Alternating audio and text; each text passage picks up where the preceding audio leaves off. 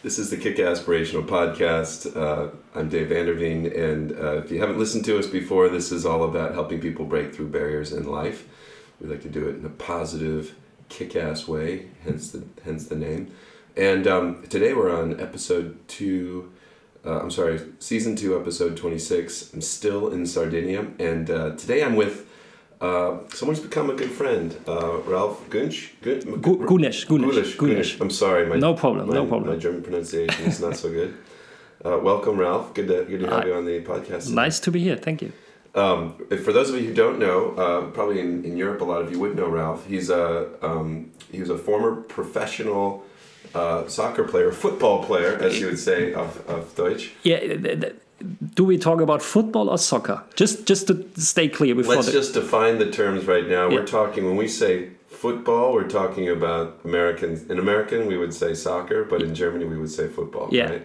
In Dutch, we would say football. Football. But I think footy. I'm going to Australia from here, so footy they would call it there. But football, soccer, the game with the black and white. Well, they're all different colors now, but historically the black and white ball you kick around with your feet. So Ralph, your background is you were a professional soccer player in the Bundesliga. Yeah, I've been, yeah. And you also now are one of the top commentators in Germany for football. Yeah, I would say as a pundit, because I'm not the classic commentator. What's the difference between a pundit and a commentator? The commentator follows the game. He just explains what's happening, tells some stories about the players, about the clubs, and I'm analyzing the game. Right. I just explain what happened, why did it happen. That's my job. Okay. And we met because of this event that we're at right now, the 52 Super Series. Last year in Valencia, yeah. Yeah, we met last year in Valencia. 52 Super Series, if you're not familiar, is kind of the Grand Prix of mono-hull sailboat racing. So single-hull sailboat racing, top sailors in the world, a lot of America's Cup racers and Olympians. And Ralph, you were being a pundit at a game in Valencia last year. It was Valencia against Juventus Turin, yeah. And there was a really interesting event that happened. Cristiano Ronaldo got kicked out of the game, got a red card. Get kicked out of the game. It was his first Champions League game for Juventus, and he gets a red card, I think, after 30 minutes, something like that, because he tried to grab the hair of his opponent, and the referee gave him red for this act. Right, because in football or soccer, the red cards are given for kicking, spitting, punching, for really aggressive behavior. Unsportsman, how you say it in the NFL? Unsportsmanlike conduct. Yeah, genau. Auf Deutsch, how do you say it? Unsportliches Verhalten. Unsportlich. Unsportlich. Verhalten ist movement.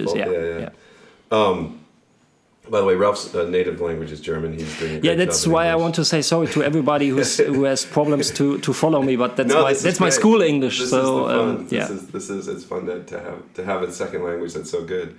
I think a lot of us in America wish we had better second languages. But in fact, we struggle with English a lot of times. But so at this game, it was very controversial because Cristiano Ronaldo he's one of the biggest players in the world. And where's he from originally? From Portugal. From Portugal. Yeah. That's right. He's not. I was going to say he's Spanish, but he's Portuguese. Yeah. But where did he play for a Spanish team for Real Madrid? He played for Real Madrid, yeah. He moved to Juventus last season. Right. So it was his first year, and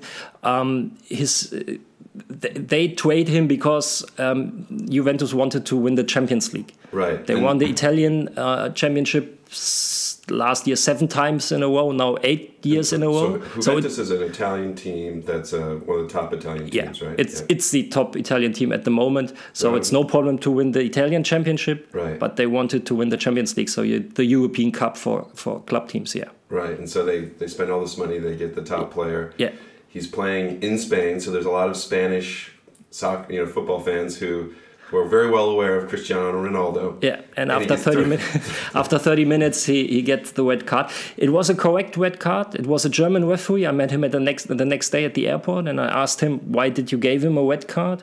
And he explained his his side of the situation. Point of view, yeah. His point of view, and for me, it sounded good, So yeah, it was a correct red card. Yeah, and I think it was fun because we had a conversation about it because you had said at the time this is a correct red card. It was a controversial call. It was. There was a lot of people saying we could barely touch the guy or that sort of thing. The thing is, there were 2 or 3 players in Europe. The opinions are totally divided. Whatever they do, it's Messi from Barcelona, it's Cristiano Ronaldo from Juventus, because these are the 2 best players actually. People love these people. They're emotionally connected to them, or they hate them. That's what I want to say. Even you can hate him or you can love him, but it's not possible you don't care. Yeah, there are people who've created memes just about Cristiano Ronaldo's eyebrows, I think. Yeah. So anyway, so you made the call. I loved it because I had thought the same thing, but I'm not a soccer pundit or, I never played professional soccer. But you did in college. But I did a little bit in college, yeah. I was a very modest college player. But it was great to hear you say that. I think we started a friendship kind of around some of that. And we were talking at the time as well about American football, about gridiron football. Because you also happen to be a fan of the gridiron. Just become a fan in the last 4 to 5 years when it comes more popular in Germany, because there were more. You could see more games in the TV, and then I start to learn the rules. Yeah, have you figured them out yet? Most of them. It's not too complicated. It's not too complicated, but I still don't understand a few things like celebrating after making a touchdown and you get a fine for that. Why? I mean, have you ever seen soccer players celebrating after a goal? Although in soccer now, or football, if you take your jersey off, you get a fine, right? Yeah. There's limits to the celebration. That's right, yeah. But I was totally surprised when I think last week, I don't know who, made a touchdown and he took off his helmet and get a fine. Yeah, it's getting a little crazy. It's getting a little crazy. In the moment of the touchdown, the game is over for a few seconds, for 1 minute or whatever. Right. Why can't he take off his helmet for celebrating? Well, no, exactly. And it's not like he's stopping the game or anything. And I think to your point, like, where are those boundaries? Because like if you go to every team has their own thing that they do. Yeah. In Green Bay, when you score a touchdown, you run and you jump. It's called the Lambeau Leap. At Lambeau Field, you run and you leap into the crowd, and they grab you, and then you come back down and whatever. That doesn't get fined. I think in soccer it's get fined. Yeah, it's not allowed to jump to the people. The fans, yeah. So it's I think it's a little bit arbitrary, and we need to work on some of those things. And maybe while we're talking about this, so who's your favorite football team, American gridiron football team? Like I said, I became a big fan in the last 4 to 5 years and had no special team, no special player. But after I watched more and more games, it started to be the Green Bay Packers, especially Aaron Rodgers, just because of his way to play. And after I told you that, you told me you know him, and I was like, what? You know Aaron Rodgers? Well, I mean, we were talking. Yeah, I told you I agreed, and I really hadn't watched a lot of football, but I'm a huge fan of Aaron, and we've become good friends. And I work with him now in investing. And I think it's funny. It's great to have an outside perspective on American gridiron football because I stopped watching. I played a little bit when I was young and then kind of got bored of it because it's a lot of stopping. It doesn't keep moving. I have kind of ADD. Yeah. So I was like basketball, soccer, hockey, sports where you're constantly moving. Yeah. And no disrespect to American football. Some people absolutely love it. But I kind of came back to it because I became friends with Aaron and wasn't really paying attention. And all of a sudden I thought, well, I should probably start paying attention to American football.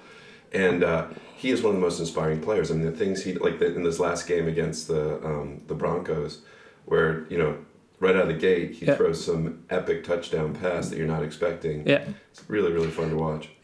I'm far away from saying that I know a lot of the sports and can explain what happens on the field, but as I said, the more games I watched and the more I saw the Packers, the more I saw Aaron Rodgers playing, it was like, hey, okay, this guy makes also some unexpected things. Yeah. just sometimes not hiding in his pocket, trying to get to the left or to the right, searching the right pass. So yeah, he became my favorite player. Long time he was my only one favorite player. Last season, I have to say, there was a second one. Yeah, who's that? Not as good as Aaron Rodgers, Yeah. but I really like watching Pat Mahomes from the Chiefs. Oh, yeah. He's also a very good player. quarterback. Had great right arm to throw some very difficult passes. And we were talking about that the other day. Yeah. You think that's because of his baseball connection, correct? There is a baseball connection. I think his father was an MLB professional player. Right. And in college he played also baseball and football and had the possibility he could choose between Probably baseball could've played and football. Which is hard to do. I mean, in the U.S. university programs, when you're playing a college level sport, usually playing one sport is like a full-time job, right? Even in the off season, they have you training harder than you do in the on season because you have games. But at the end, he's just throwing balls. Just. Yeah, but you're right. It's. I think it gives you this other kind of angle on the game and creativity that otherwise you wouldn't have. For example, in soccer, there's a guy too. He plays now in the MLS, Zlatan Ibrahimovic. He's very well known for his physical strength, and that's because he also make a lot of karate, some different types of fighting sports, and you see it when he makes his moves. Right. That it's not typical only soccer. There is something else. Yeah. And if you know that he makes a lot of fighting sports, you know why. Well, especially the kicking and the elegance, I think you get from fighting sports. Because he's very tall. Yeah. He's taller than me. I'm 1.99. How to say? It's about 6'2", 6'3". You're a little taller than me. Are you taller than me? I don't know. The same height? Let's stand up real quick. Hold on. Let's see. Yeah. So I would say Ralph is about 6'4". All right. Yeah. So Zlatan Ibrahimovic should be 6'5", 6'6", something like that. He's a big dude. Yeah. But it looks very elegant. Yeah. When he's moving. Well, it's kind of like when you see people who are gymnasts and are also martial artists. Yeah. They have this elegance and grace that kind of transcends either sport, and I think when you can add that to a game like football or it's American or soccer, it really gives you another level again because you can add something to it. Does. So this is a great conversation. I'm enjoying. So here's a question for you. So I think one of the things that Aaron does really well, and this isn't all about Aaron Rodgers, but one of the things that he does really interestingly, part of the reason people love to watch him play is because he'll do like these big Hail Mary plays, or he does these very creative plays out of the pocket. It reminds me of my favorite soccer football player, Johan Cruyff, who created this idea of total football. Right now, as a German, Johan Cruyff. No. I really. But it was about adding creativity to the game, using the whole field, right? I think there is no other player who had a bigger influence to the whole soccer playing in the whole world than Johan Cruyff. Right. And why is that? I've got ideas, but tell me why you think that. He started in the Netherlands with his total soccer, which means that all 11.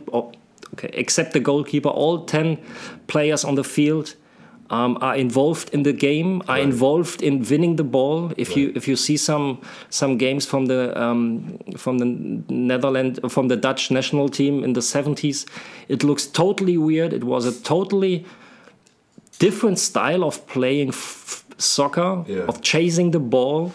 It's okay to say football. Okay. Right now, we're back to calling football soccer. They know what I'm meaning. And then he moved, or he played for Barcelona. Right, and kind of created what became the style of Barca play, correct? Yeah, he created the DNA of the Barca style. The whole education you get in La Masia, that's the youth academy of FC Barcelona, are based on the ideas of Johan Cruyff. Right. Pep Guardiola, actually one of the best coaches in the world, who's now working for Manchester City, said that all he learned it from Johan Cruyff. And that's the tiki-taka, the for example, space, passing space, things like this. And Johan Cruyff said a lot of great things about football, like football is an easy game. but it's very hard to make it look easy. And so it is. Right. That's the problem of elegance, right? Yeah. That's what I said for Pat Mahomes. He only throwing balls. At the end, it's just throwing a ball. Right. But to make it look easy, that's very hard. Right. It's a very long way to play football easy, but at the end it's very hard to get there, because the biggest problem in football or in soccer, there are 11 other people in different colors who want to have the ball too. Right. Yeah. Well, it's the problem of elegance, I think. When you think about like Zen archery or great martial artists. Yeah. So I did a fair bit of martial arts when there's these things you have to learn called katas, which are part of the when you're doing like a competition, part of it's sparring, part of it's demonstrating your kata, that you can do these movements. And one of the best things I ever saw was a very advanced martial artist went back and did the very first kata, but did it perfectly. And it was like so profound, like everyone was kind of just stunned by it. Because typically you're watching them do something really complicated and, a lot of movements. And instead he decided to do this, put kind of perfect elegance into the original kata. And I think when you see these great players, or like whether it's Cruyff or Mahone or Rodgers or any of these guys, part of what they're doing is their movement is so efficient and elegant that you don't even realize how much effort has gone into getting to this point where they can do those things so well. Studies say that if you want to learn a new movement, you have to do it 8,000 to 12,000 times until you can say, I can't do it. Right. Until it looks good, elegant, normal. Right. Like it's the 10,000 hours, right? Yeah. Yeah. Or 10,000 movements or whatever it is. Yeah. So there's a lot of work to do until you can throw a ball. Right. What sounds very easy. Right. 40, 50 yards. 40, 50 yards to the receiver. Right. A lot of that movement's in your hips, not even in your arms, right? Yeah. Yeah. Also with a lot of pressure, because there are a few guys trying to kill you. They are trying to kill you, and that's the same in soccer. If you see Barcelona playing, and you try to analyze this style of playing, it's not so hard. It's just players in the midfield where you mostly have the ball. They have in 90 minutes between 130 to 160 contacts. Right. That's a lot of contacts. Me as a central defender, during the game, I had games where I only touched the ball 30 times. Right. But from these 130 touches, they make no mistakes. It's constant. It's constant passing, right? Yeah. Constant passing, player to player. And that's hard to learn, because it's easy to play a pass over 5 meters. Right. But there are also some opponents who want to have the ball too. And there's a lot of pressure during the game. And everybody knows what to do. And you have to combine 11 players to want the same thing, to do the same thing. And if you do this over a long time, then it starts to look easy. Right. But that's hard to get there. And are they training? What's the process to get there? Is that like a lot of short-sighted games, like 3-on-3 games where you're making space, passing to space, or what are the different techniques that you? No, you start with the big games like 8 against 8, 9 against 9, because first you have to do it with a lot of space and not so much time pressure.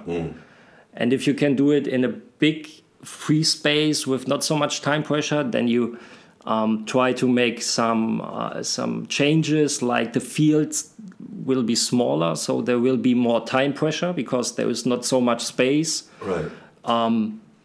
Then you go down to 5 against 5, 3 against 3, and yeah. And you keep working on that. But this is only one part of a lot of parts in trying to be one of the best teams in the world. Right. So what are they, in your experience, places like Barca or teams that you've played for that have had similar levels of elegance? We never had the level of elegance like Barca, but yeah.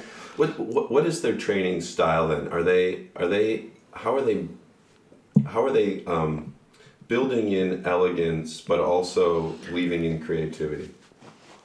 First of all, these guys who have this perfect football or soccer skills, they love to play football. And I mean, not work football, play football. It's still a game you have to play. It's not fighting. Right. Yeah, you have a lot of 1 against 1, and it's you need also a physical strength, but at the end, you have to play with the ball. And I always said there's a big difference in playing football. You know, there are guys like me where I do what the ball wants, and there are guys like Messi where the ball does what he wants. That's a big difference. So these guys have a perfect technical skills. So they don't have to care about the ball. They can take a look. Where's the next player from my team? Where's a free space where I have to go? Right. Because everything with the ball works perfectly. Well, it's almost like they're shaping the game to their will. Yeah. Right. I mean, you see it with Kobe Bryant, you see it with Aaron, you see it with different players. Yeah. And I think Messi and Ronaldo have been in those cases, which is why they're so valuable. It's hard to pin down exactly why, but they have this unique ability to not only be great technical players, but to shape the game, to shape the space. I could explain, but we don't have so much time. Yeah.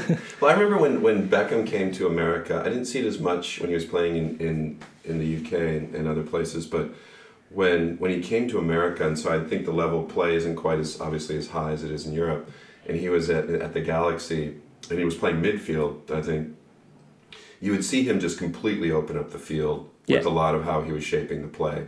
And I think, probably because he was at the height of his, maybe a little past the height of his career, but at this place where he's very relaxed and casual with the game, or more relaxed and casual with the game.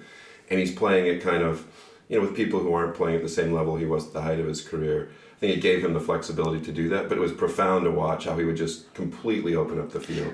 David Beckham is a very good example because there is no other player in the last 20, 25 years who made so good crosses than David Beckham. Right. If you just go to YouTube and watch the best of crosses from David Beckham, and you see, as a striker, normally it was very hard not to get the ball because he was perfect he was perfect in crossing the balls, and you only have to stay there and wait for the ball because the ball will come. Right. If David Beckham kicks the ball, you get the ball. Right.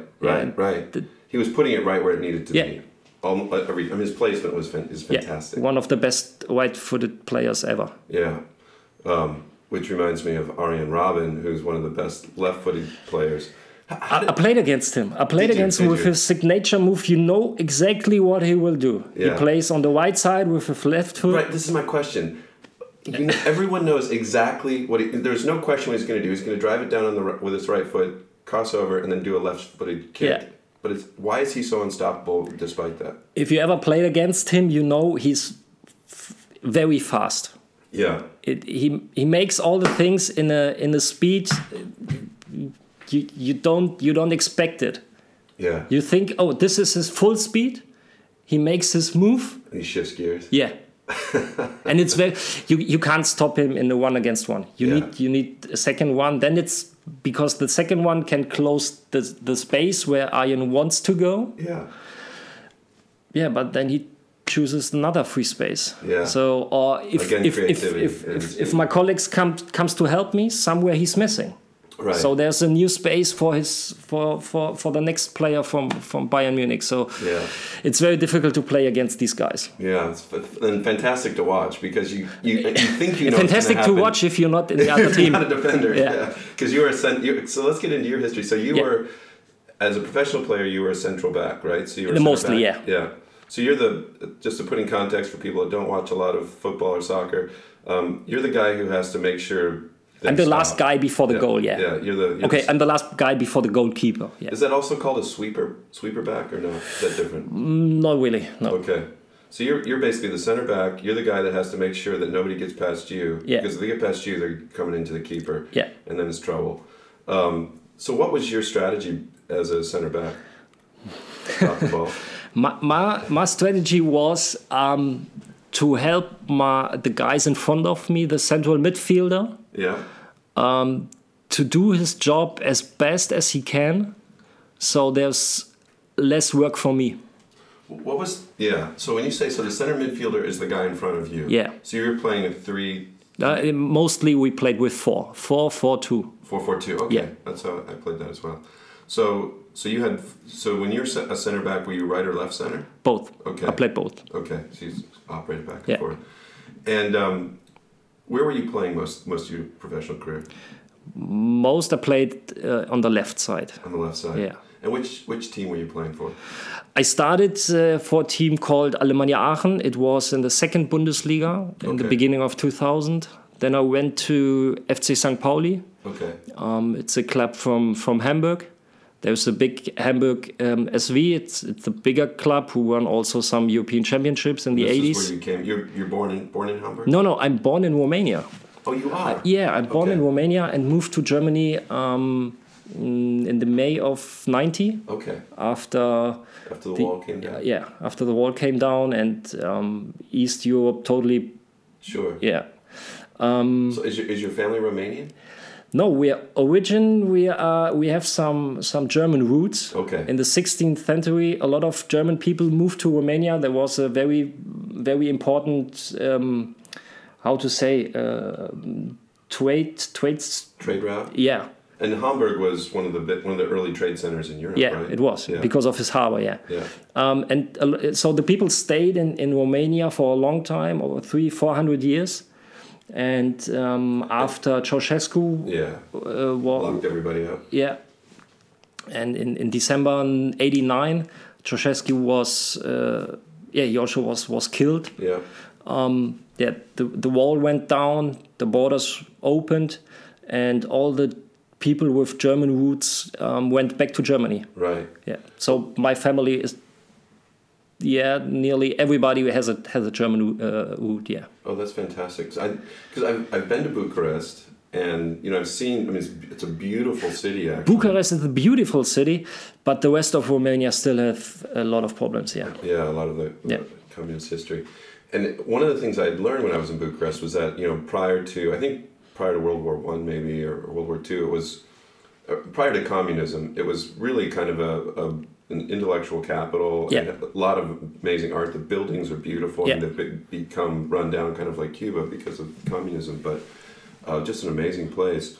And so you remember growing up, I didn't know this about you. This is kind of new territory. So do you remember growing up under Ceausescu? Yeah, I remember. I remember things like my first drink except water I had with 6 or 7 years when I came to Germany. Oh, wow. So yeah, it was really communism like you expect it was to be. You were drinking water water and some orange juice when someone from Germany sent us this packages. Yeah. We had a good friend who would was part of a Christian group, but he would smuggle in Bibles and things like this, but he would also bring lots of extra pairs of blue jeans and ballpoint pens and cassette tapes and Nikes. Chocolate. And so you could people could trade this stuff, right? Yeah. That was like solid gold. What an amazing time. And so so when the wall came down, then you were able to move into, where did you move from there? To Hamburg? No, to Aachen. Okay. It's in west of Germany. It's close to Cologne. Okay. And what did your parents think about moving back to Germany? What was their experience, or how did your family? The experience was just to have a better life. Yeah. My uncle, the brother of my dad, lived already in Germany since 82 or 83. So we moved there. The first 4 weeks we lived with them in their apartment, and then my dad get a job. Wow. My mom too, and so we built up our own life. Yeah. And have they been, were they just, I'm guessing that there's probably mixed reactions living in a new place. Were they enjoying it? Did they find it like refreshing? Did they like it, not like it? I don't know. I think they liked it. They did it because they wanted that we have a better life than they had. Sure. I think it was very hard for my parents to leave their parents. So my grandparents alone. They moved only in the mid-90s also to Germany. Okay. But first we had to leave them. New in a new country, everything's totally different than in Romania. So you were speaking Romance, or were you? No, speaking because German? in the area where we lived, Yeah. there you could live also if you only speak German, because there were German kindergarten, there were German schools on the streets. You could speak German. There's parts of Russia were like that too, right? Yeah. Yeah. Because there were a lot of people who has German immigrants or German nationals. So I fluently speak German. I spoke a few words Romanian because I also had some Romanian friends. Yeah. But if you don't keep on talking in the special language, then you lose it. Yeah, you lose it. That's interesting. So, and when did you start playing soccer or football? I think with my first step. Okay, so you're playing in Romania before you came to in the garden with my dad, Yeah. And when we moved to Germany, after a few months, I started to play in the local club. That was in Aachen? It was a few kilometers away from Aachen. It's just a small town, nobody knows it. And so it started to become not just playing with your father in the garden. So now someone try to explain you what to do. Someone try to explain how to kick a ball. Yeah, you get a real soccer education. What's is the German style of coaching and playing different than other countries? In this age, there is no real education. In this age, it's just, and that's for me also very important. In the age from 6 to 12, let the guys play. Yeah. It's necessary that they have fun what they are doing. Right. Don't start to help them fall in love with the sport. Yeah. Don't try to explain them. Hey, it's not allowed to kick like that. Or just let them play. And in the age of, I would say, 10, 11, 12, you can start putting structure into it. But yeah, all the things before it's just fun. How many positions have you played all over the field? I started as a striker. You did, yeah. You want to put some goals in it. Yeah. I started as a striker, and in the age of 14, 15, I went back in the midfield. And with 16, I grew up very fast from 172 to 190 like I'm now. Wow. So you were almost over 6 feet tall. Yeah. So I made 15, 16 centimeters in the year. And so I was tall enough to be a central defender. And my coach at this age told me, hey, I'm pretty sure with the qualities you have, you would be a great defender. So I try you in this position. Usually you want tall guys with long strides back there. Yeah. And I was, now I have to say, okay, it was the right decision. And then I kept a defender.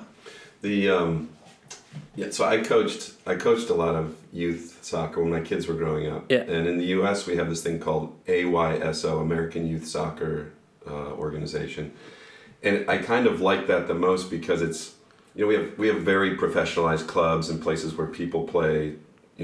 Parents spend a lot of money, they play at a higher level. Yeah.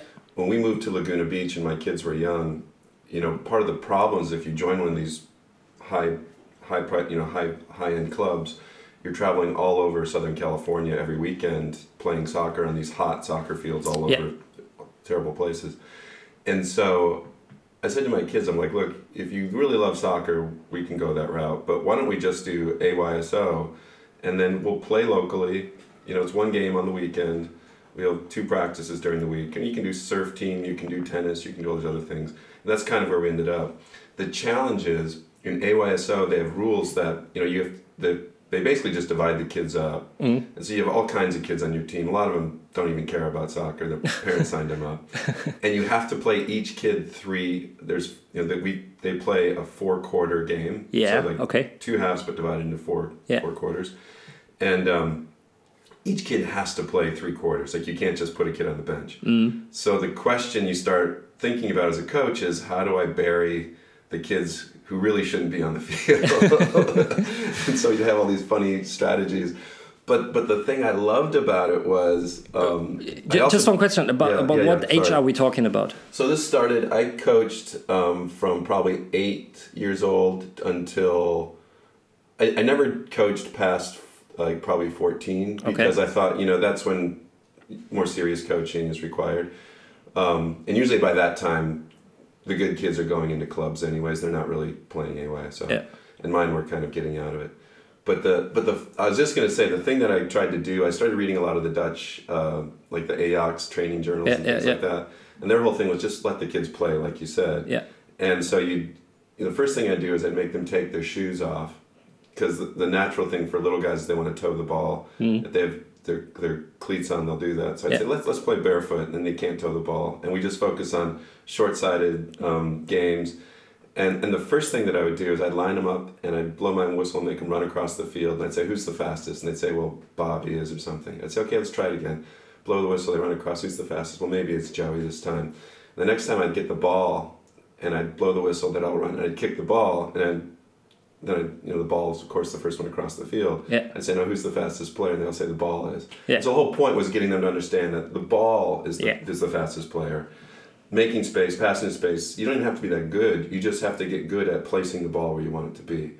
And it was so much fun. I started having kids who are on club teams asking my son, hey, can I practice with your dad's team? Because you guys have so much fun at practice. And so to me, it was less about, hey, I was pretty sure none of my children were going to become professional soccer players. But I thought if we can at least have fun with the game, then we've learned something. And it's is that the sort of thing that you were getting to? I'm sorry for the long story, but is that kind of what you're talking about? That's what I'm talking about for children in this age, because it's not important. You can't see if someone with 8 or 9 will be a future professional player. That's not possible. Right. So give these guys only fun at the game. Right. And with 12, 13, 14, then you can start and split, okay, who needs more practice, who still plays only for fun. That's okay. Sure. Also with 25, if you have fun playing soccer, do it. Right. You won't be a professional soccer player, but you have a lot of fun making sports. But you'll enjoy your life. Yeah, that's one of the most important things. And being a professional soccer player is a lot of hard work. It's a lot of hard to get there. Never lose never lose enjoying the game. So how did you get from playing in a local club that in a town we haven't heard of to, I know it's probably quite a big journey, but how did you get to that point? Because you were explaining to me yesterday, there's very few spots in professional soccer for the number of people who want to get there. I think like every young children especially in Germany, in Europe, are dreamed about being a professional soccer player. It's by far the biggest sport, right? It's the biggest sport in Europe, yeah. It was only a dream. Right. With 14 or 15, it was a time where how to explain it in not my native language. I tried. My soccer skills were bigger than my club at that moment could help me to increase, to get better. Right. So there was a limit. So I need to change to a bigger club. Sure. Is that something you have to try out for? How do you get onto a bigger club? They asked me. They recruited you? Yeah, they recruited me because they saw me in a few games and said, okay, we would like to have this guy in our team.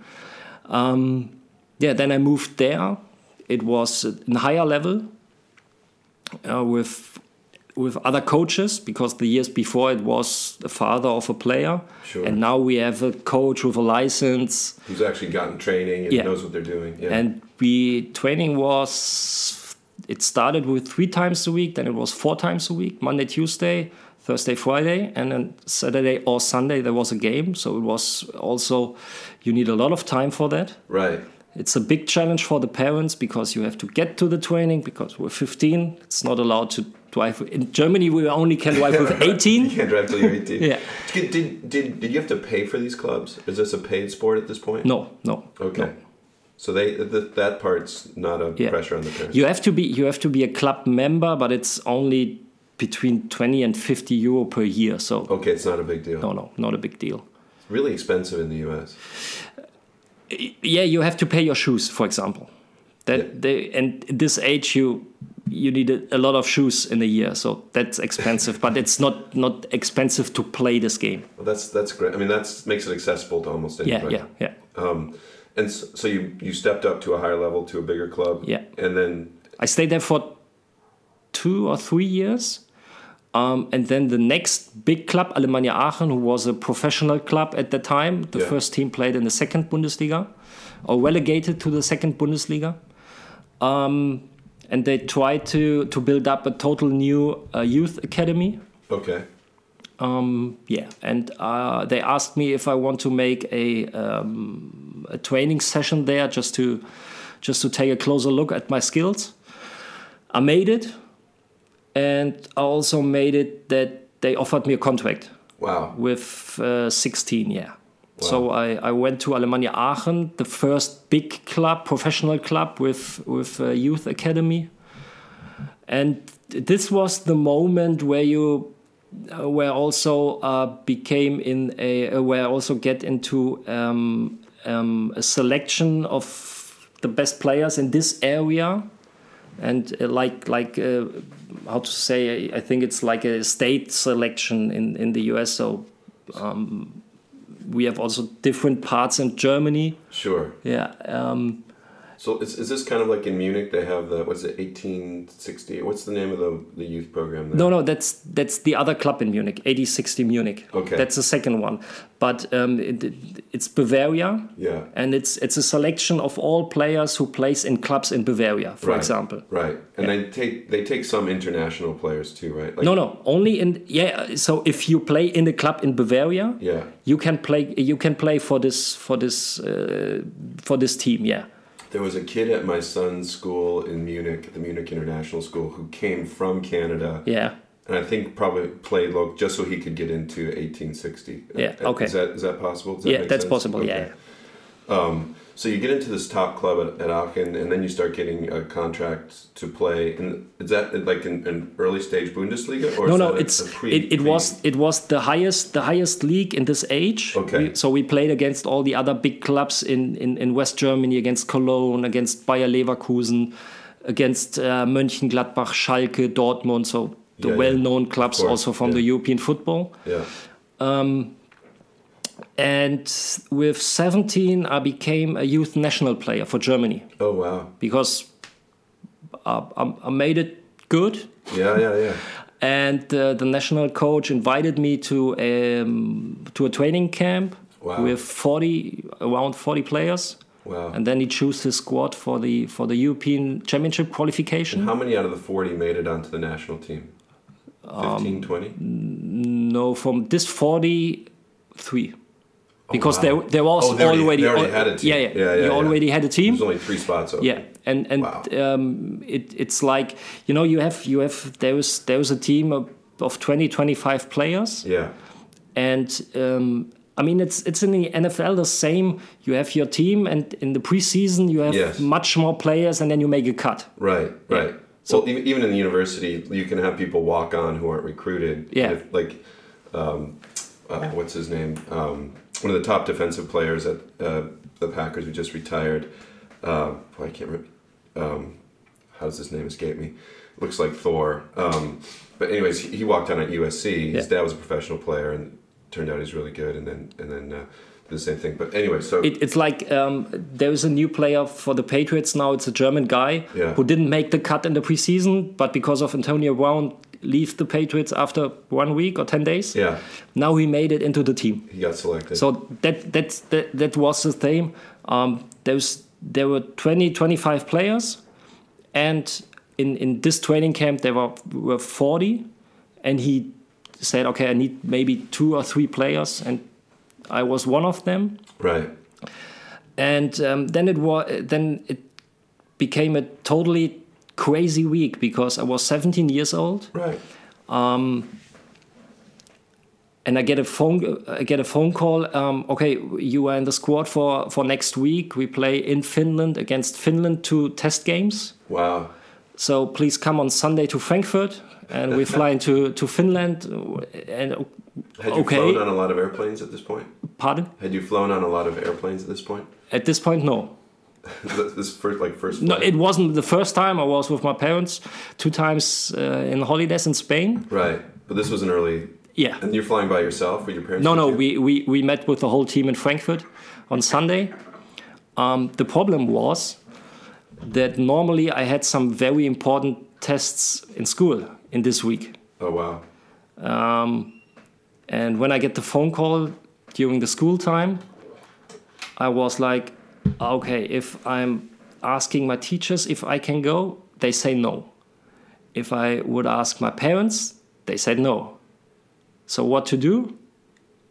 Ask no one. Just go and play in the national team, because that's what I was dreaming all the time. So I mean, you get an invitation to the youth national team. Yeah. It's a big honor. It's you're one of the 20 best players in your age in the country. This is your shot. That's one of, you have to do it. The problem was, I knew if I don't make the tests in the school, I don't get my it calls Abitur. That's the school graduation you need. So in Germany, this is different than like the US. Yeah. If you want to go to university, Yeah, you need this. you have to. It calls Abitur. You have to pass this when you're Yeah. about 15 or 16, right? That's 18. 18. It's okay. it's This a is like third. your, Yeah. Otherwise, you get segmented into other types of work, right? Yeah. Yeah. Yeah. After the school, you can choose. You can go to the university or you start to work. Right. Yeah. And so is this also a choice? Isn't one of the tracks to go into like gymnasium to go to the Yeah, gym? yeah. Like gym? Yeah, like yeah. a professional If you athlete need route? this, if you want to have if you want to go to university, you have to go to the gymnasium to get this.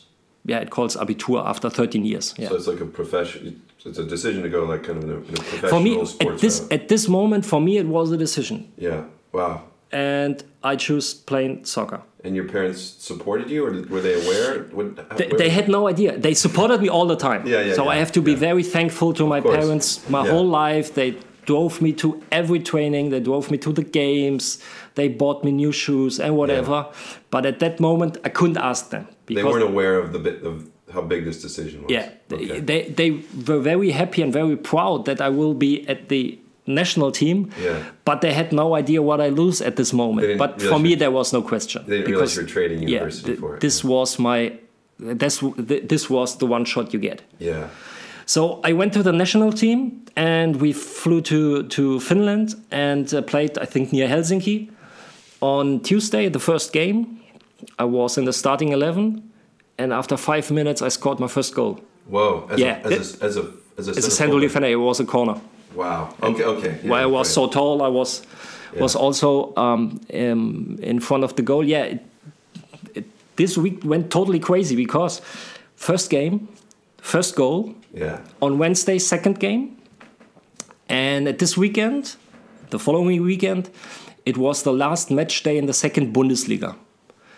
And the coach of the first team called my coach, my youth coach, because he read it in the newspapers that the guy from his club, a youth player, made his first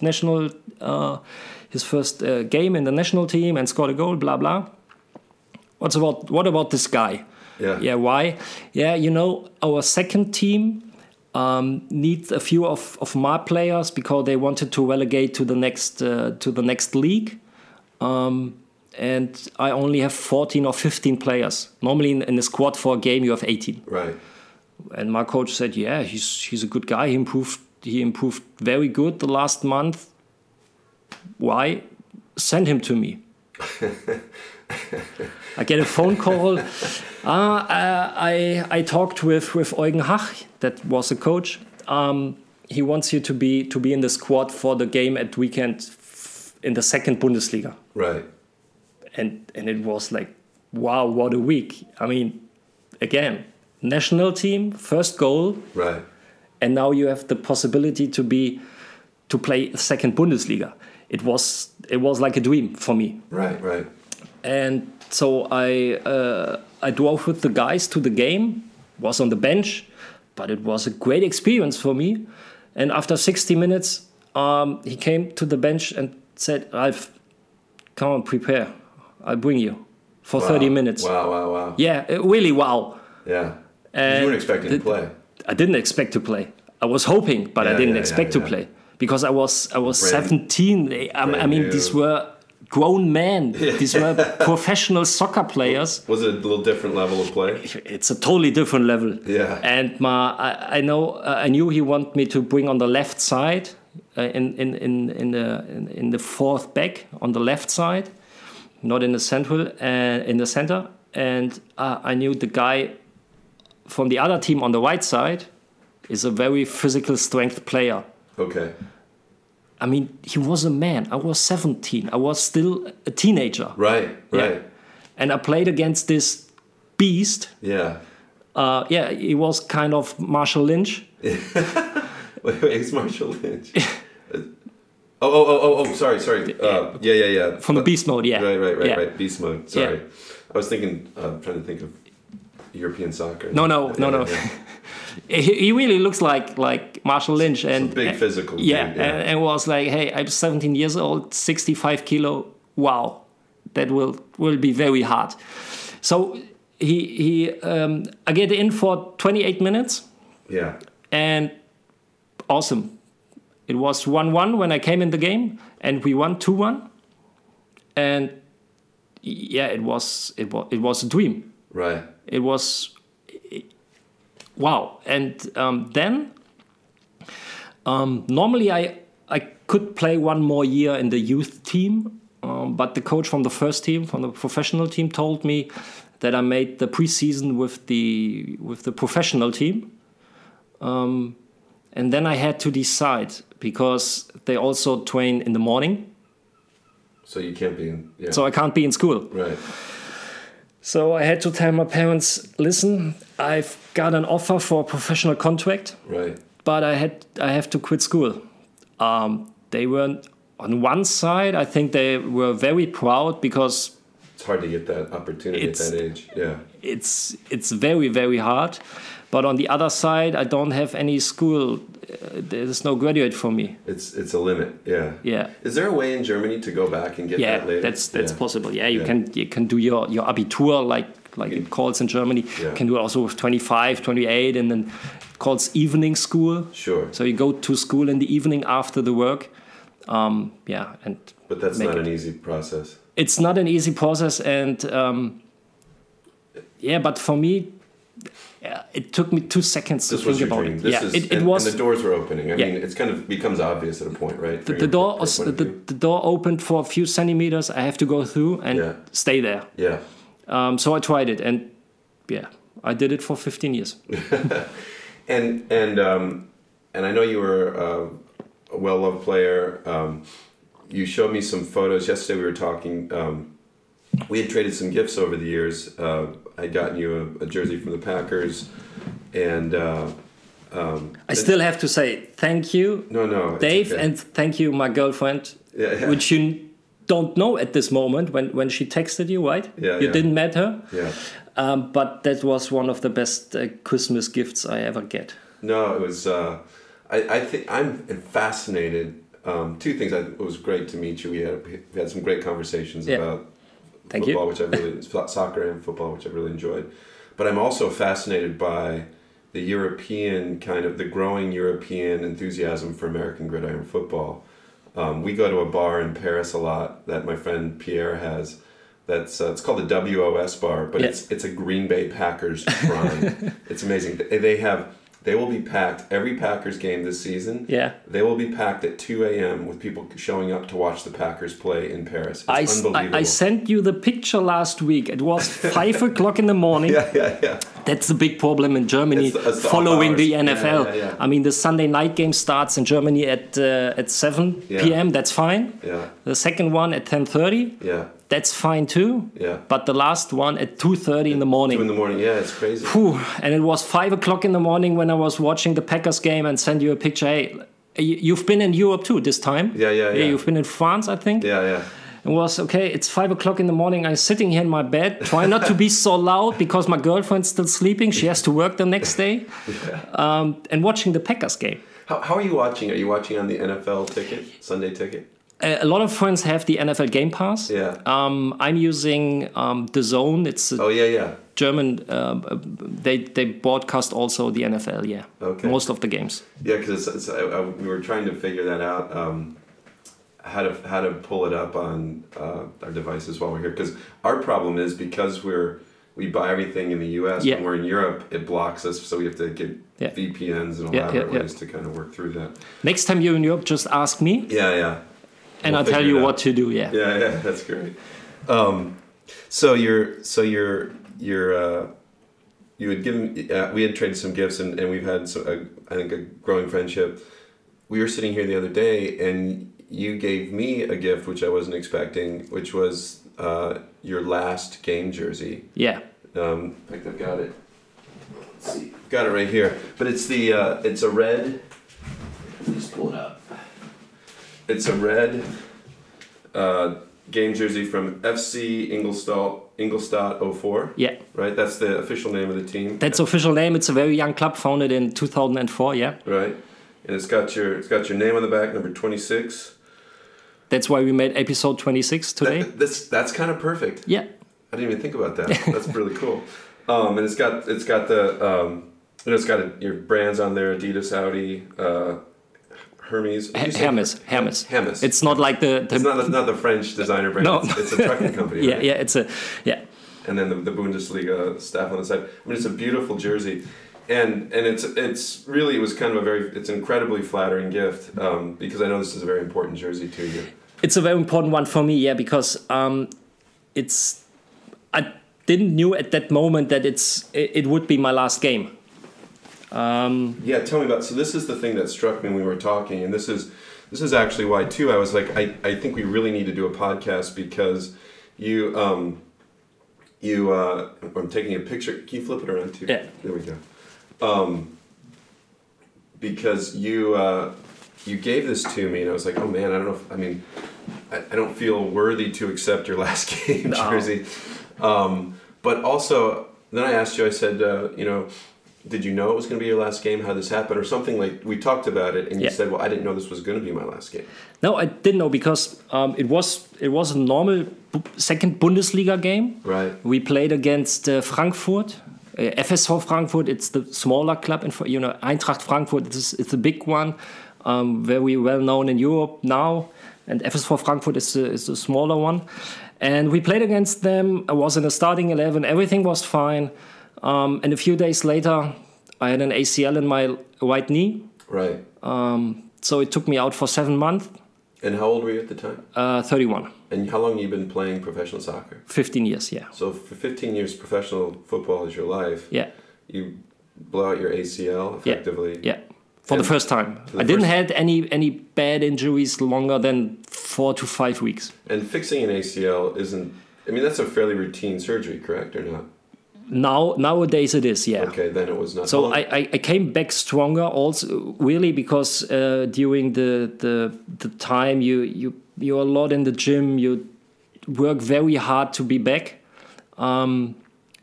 But it was right before my 32nd birthday, and my contract after the injury was extended. It happens in April. Yeah. So the contracts in soccer are always run from the 1st of July until end of June. Okay. Because that's a soccer year. That's the season. Yeah. So they extended my contract. You do it. Normally you do it because you don't let a player alone with such a bad injury, and there is no risk for the club because after 6 weeks they don't have to pay you. Right. So the insurance pay you. Yeah. So don't have any costs or risks. But you only get money from the insurance if you have a contract. If they wouldn't have extended my contract, I wouldn't get any money from the insurance. Right, because then you're not a player anymore. Yeah. So they did. I'm very thankful. But after this year, so extended for 1 year, and after this year, we relegated to the first Bundesliga. And they didn't offer me a new contract, which was fine because I don't think I was at this time good enough for the first Bundesliga. I was good enough for the second. I also played first Bundesliga a few years ago, but that wasn't my peak level. The peak was a few years ago. I think it's very important to know your quality, to know where you stand, and try to be realistic. Sure. So I said, okay, it's fine if I would love to play first Bundesliga. Of course. But it wasn't realistic. Right. And it was honest. I was honest to myself. That's very important. And for me, it's very important. And so I was like, okay, it's okay. I can understand that you don't offer me another contract. And I tried to get a contract in another club in the second Bundesliga. Right. And every club told me, yeah, we know you played in the first and second Bundesliga, you have a lot of experience, 15 years and blah, blah, blah. But the thing is, you had a bad injury a few months ago. And my birthday is September when the season starts. The season starts mostly mid of August, end of August. Right. Yeah, you will be 32 in a few weeks. You're too old. Isn't that amazing? And I was like, wait a moment, 32, too old? Because at this time, it was 2015. Yeah. There was a time when all the clubs only wanted to have players in the age of 19 or 20. The younger, the better. I don't know why. Wow. It's important to have young players with a lot of speed. But they also don't have experience, right? Yeah. I had the experience. And for me, it wouldn't be a problem if a club came to me and said, listen, Ralf, you won't make 34 games per year. So a season has 34 games in the first and second Bundesliga. But I want you to bring in your experience, help the younger players. If you make 15 games, 18, we bring you. Sure. That would be fine for me, just to help the team getting better. There's a Jonathan Stewart's a player. He's a friend of mine in the NFL, and he I think one of his last seasons he was a great player. Yeah. But they kept him on. I think I believe it was the Giants, and mainly because they wanted him to help. He's a really great human being. Yeah. And they wanted him to help develop some of the younger players, not just how they play, but also how they think about their life and the sport and all those sorts of things. So that was one thing where I said, okay, I'm 32 now. I always wanted to play until 34, 35. That was my plan to retire in this age, because you have to say when you reach this age and still playing, it gets more and more difficult to stay on a high level, because all the guys who are now educated, there's a total new way of developing youth players. Right. They are much better now than I was with 18. Right. No, I totally So it's understand. very hard to stay on this level. There's a whole new level of training for these players, right? Yeah. And so this was my plan, but I didn't make another game. So this shirt is for my last game in the starting 11. Wow. After my injury, at the last match day, the coach bring me in for 15 minutes like a farewell, like a thank you and all the best. So that's pretty cool. I was very thankful for this.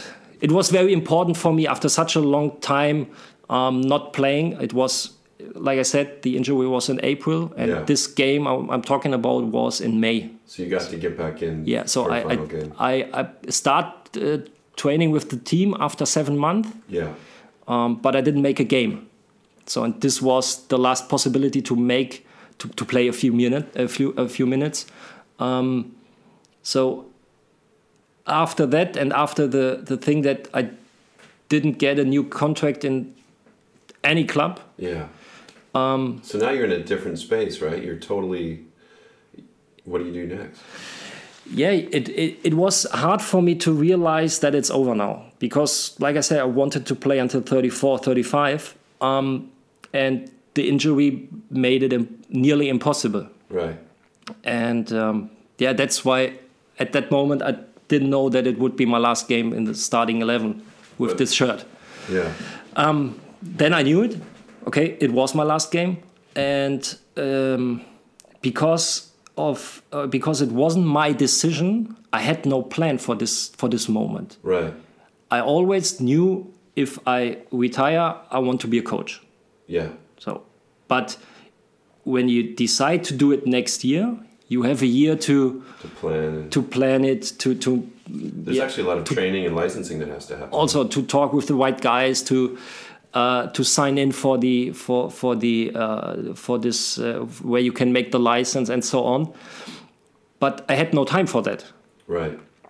I kept on training with the second team in Ingolstadt because the coach was a former player, so I knew him very well, and I asked him if I can keep on training with him just to stay fit. If a team want to sign me after the season starts, that's possible in Germany. If you don't have a contract, you can be signed the whole season until January. Okay, so like a free agent. Yeah. Yeah. So I did it a few months, but I didn't get any calls from no clubs.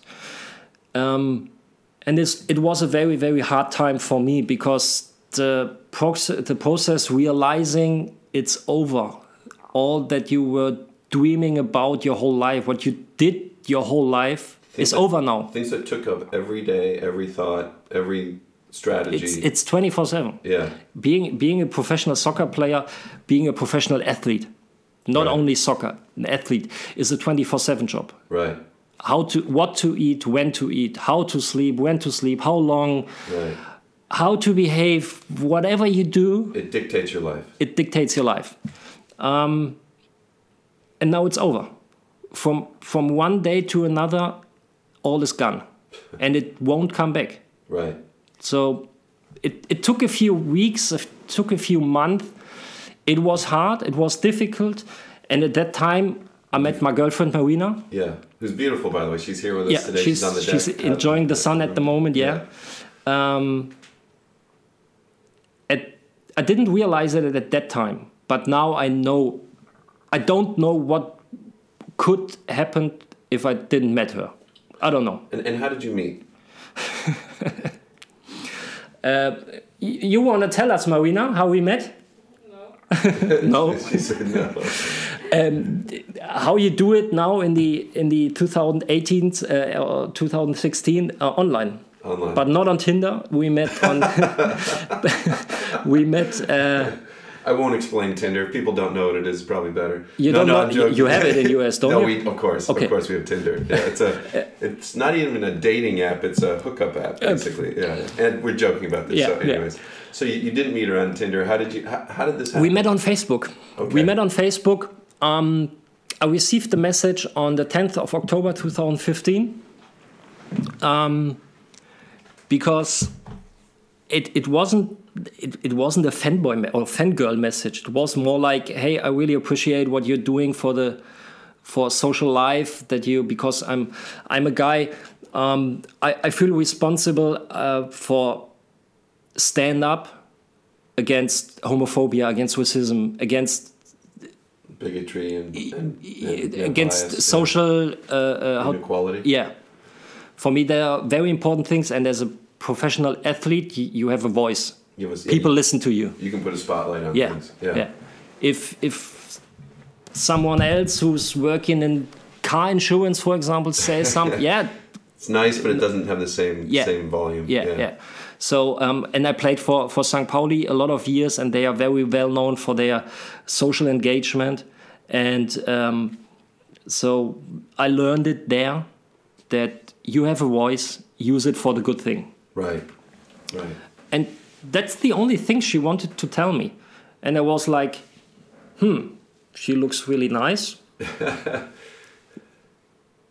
Reply.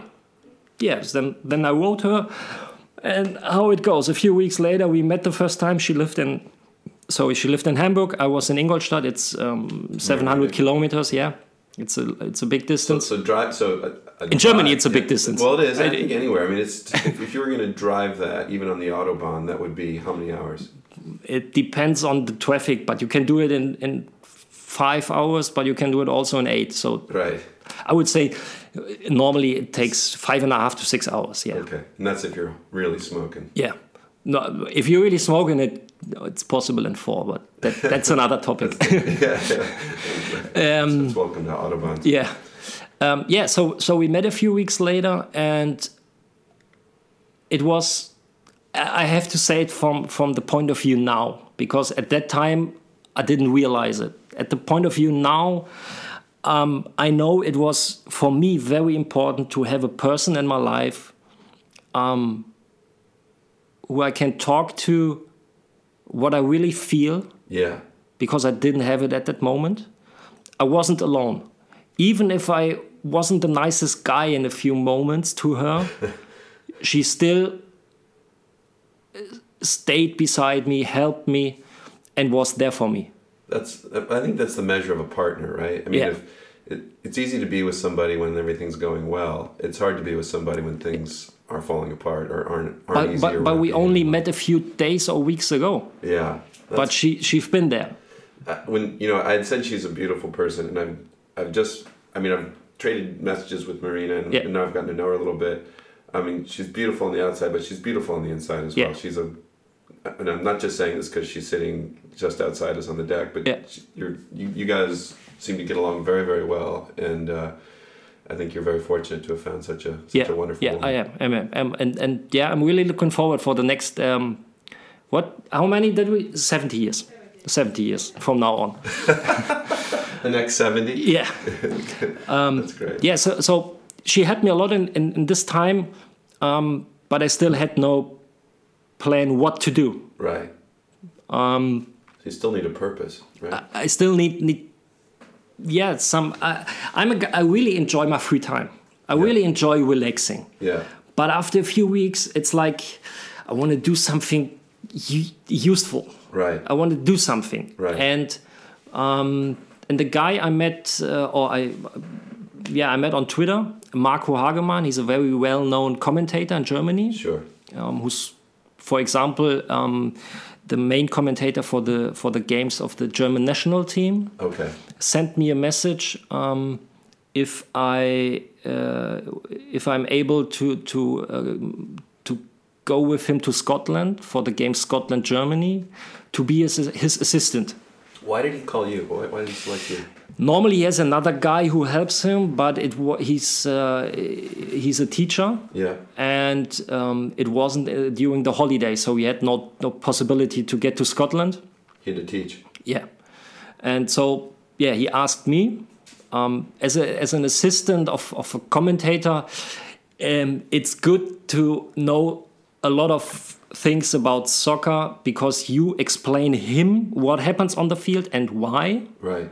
And he tells the people. Because in Germany, in the last years, the German television didn't work with pundits like you know it in every sport in the US. Doesn't matter if NBA or NFL, MLB, everybody's working with pundits who explain what happened, why. Sure. And in Germany, they didn't. Okay, so it's just live play-by-play. Yeah, it's live play-by-play and only with the commentator. Okay. And but they took the help from pundits, but you didn't hear them. Right.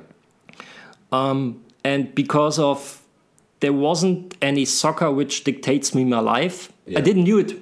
It was also something totally new I had to learn because in my first 17 or in my first 18 years, school dictates my life. Sure. And after that, soccer dictates my life. When to be there, when do we have free time, or so on and so on. But now I was free. Now you're like, yeah, it sounds weird. Which is scary, right? It sounds also too weird. Much freedom in a way. Yeah. But when if you don't know it, you have to learn it how it is to.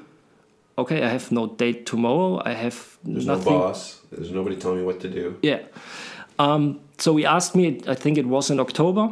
October of 2015. And I said, yeah, for sure. Tell me where to be when, and I'm there.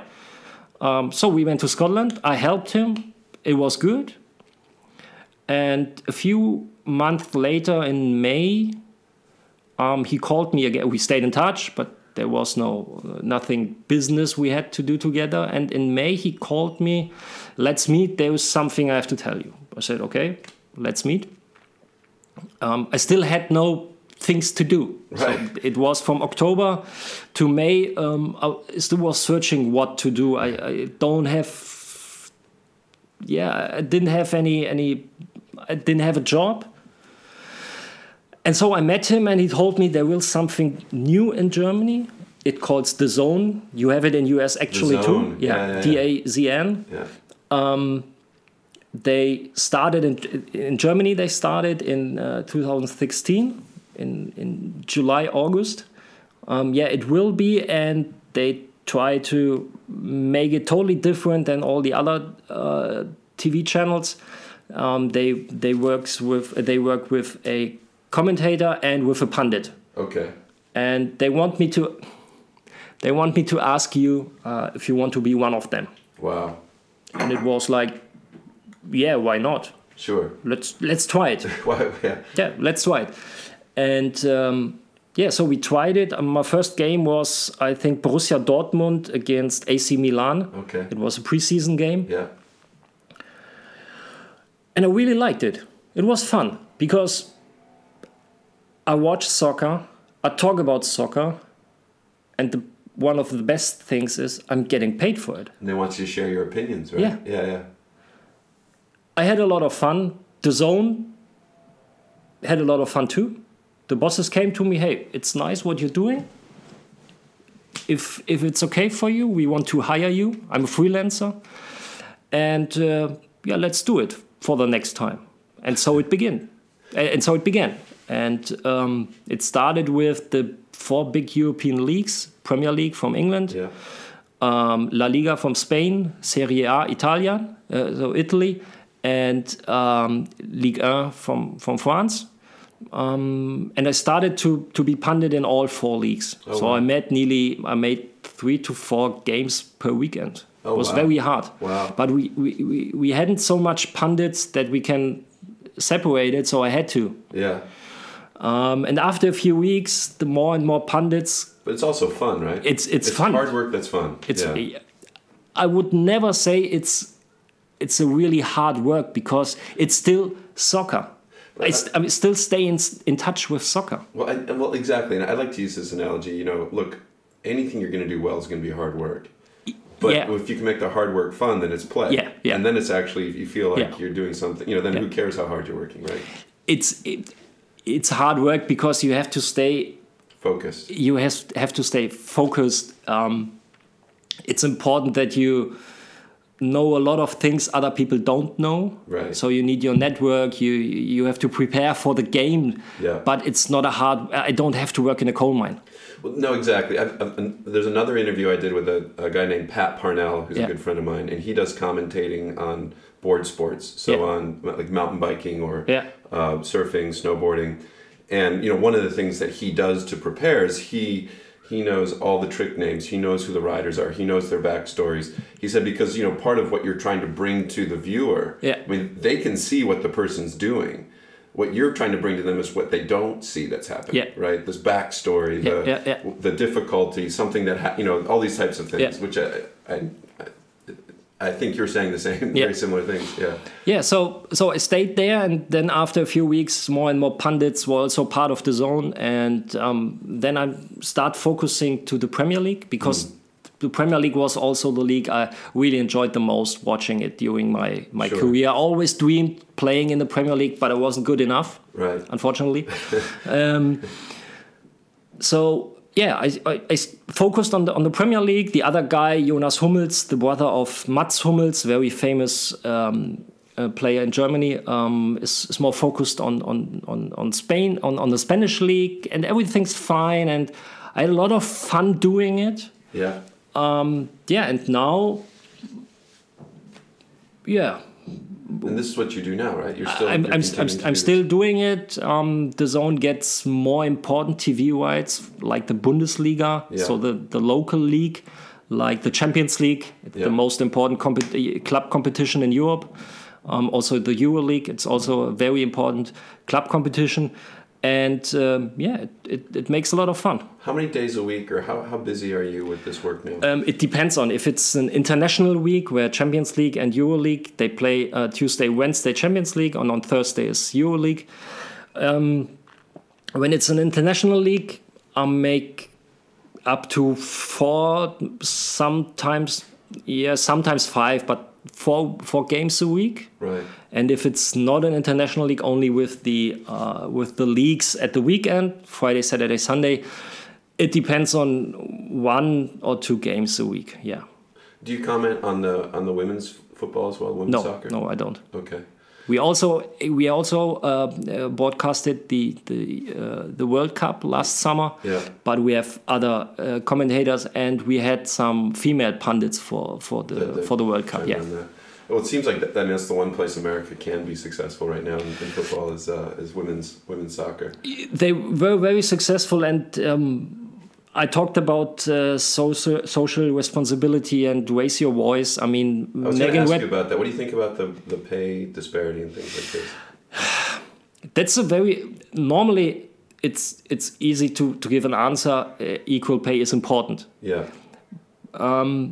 But I also understand the people who say is important. That's right. That's correct. But where does the money come from? Right. Because if you say how many people watches the male soccer games, for example, in Germany, yes, in the first league, and the female soccer in the first league, there's a big difference. Totally get that. I think in the U.S., one of the criticisms was that more people are watching women's soccer. Yeah, I know. Our men's team's so pathetic. I mean, so the female team earned the same amount or more money than the male team, but didn't get paid. That's totally correct. Yeah, it's a little bit complicated. I'm a big fan of equal pay. Of course. So yeah. Don't get me wrong. Yeah. But in the soccer business, I mean, guys like, let's stay on the highest level, Cristiano Ronaldo or Lionel Messi, they earn around, I don't know, in their clubs 25-30 million euro per year, and also with advertisement and they're making a lot of money, hundreds of millions of dollars in their contracts. But there are also a lot of million jerseys sold with Cristiano Ronaldo on the back. And I think, at least the conversations I've seen, I don't think the conversation was should women be paid like Cristiano, like Ronaldo or Messi or some of these players. I think the question was, at least what I saw in the United States conversation, and where I thought it was pretty valid, was if the women's team is getting more viewers and generating more advertising sales, why aren't they at least being paid the same amount per game? They can work out their sponsorships on their own. I think that comes down to what you're bringing to the brand. Yeah. But I think the concern in America is the only real football we have that really competes at an international level is the women. Yeah. Why aren't we paying them at least as much as we're paying our men's team? And I thought that was a fairly fair. For that, you get my full support. Fair criticism. Yeah. And that was more about the league pay and things like that. But it's and of course, women are always trying to catch up, and that's always part of the difficulty because they've been kept down for so long. So getting there is always the hard part. It is. We have to go watch some sailing today at some point. I hope. I hope so too. Yeah. I hope so too. That's why we are here. Yeah, exactly. And so one of the questions I like to wrap things up with, since we're talking about values and social responsibility and things like this, I love to ask people about their view of the universe. It could be a question about God, not God. Where do your values come from? What matters? What are ethics? For you talk about social responsibility. Obviously, you're commentating now, so you have, in a way, even a bigger spotlight than you had as a player. But let me wrap that up, because I'm not only working as a pundit. Yeah. At the moment, I'm still working on my licenses for being a coach. I'm a youth coach for 3 years now. And you're getting more licenses for higher coaching. There's only one license left to be able to be the coach of the big Bundesliga teams. Yeah. Which is very hard to get there, only 25 places a year. Right. And it's very expensive, but that's the last one, and that's my plan for the future. Try being a pundit. Yeah. Because it's a lot of fun. Yeah. And as long as I can combine it with being a coach, I will do it. And in the next 2 to 3 years, I'm trying to get the biggest license. It calls UEFA Pro license. Right. Then you can be the coach of every team. Wow. Maybe even in the US, you can help us put a program together to build a competitive international men's program. You tried it with Jürgen Klinsmann. Yeah. who was the coach of the national German team, national and team, a guy who had a big influence in the for the German football in the mid 2000. Right. Yeah. Yeah. No, it's well, it'll be interesting to see where that ends up. But I'm really excited to hear that you're going deeper into coaching. And Yeah. I can't wait to see where your career takes you. So I think this is a fascinating conversation because you've talked about the difficulty getting into pro soccer, and then of course the bigger difficulty, which is being in your early 30s, all your life is invested in the period of time when most people are building the beginning of a career.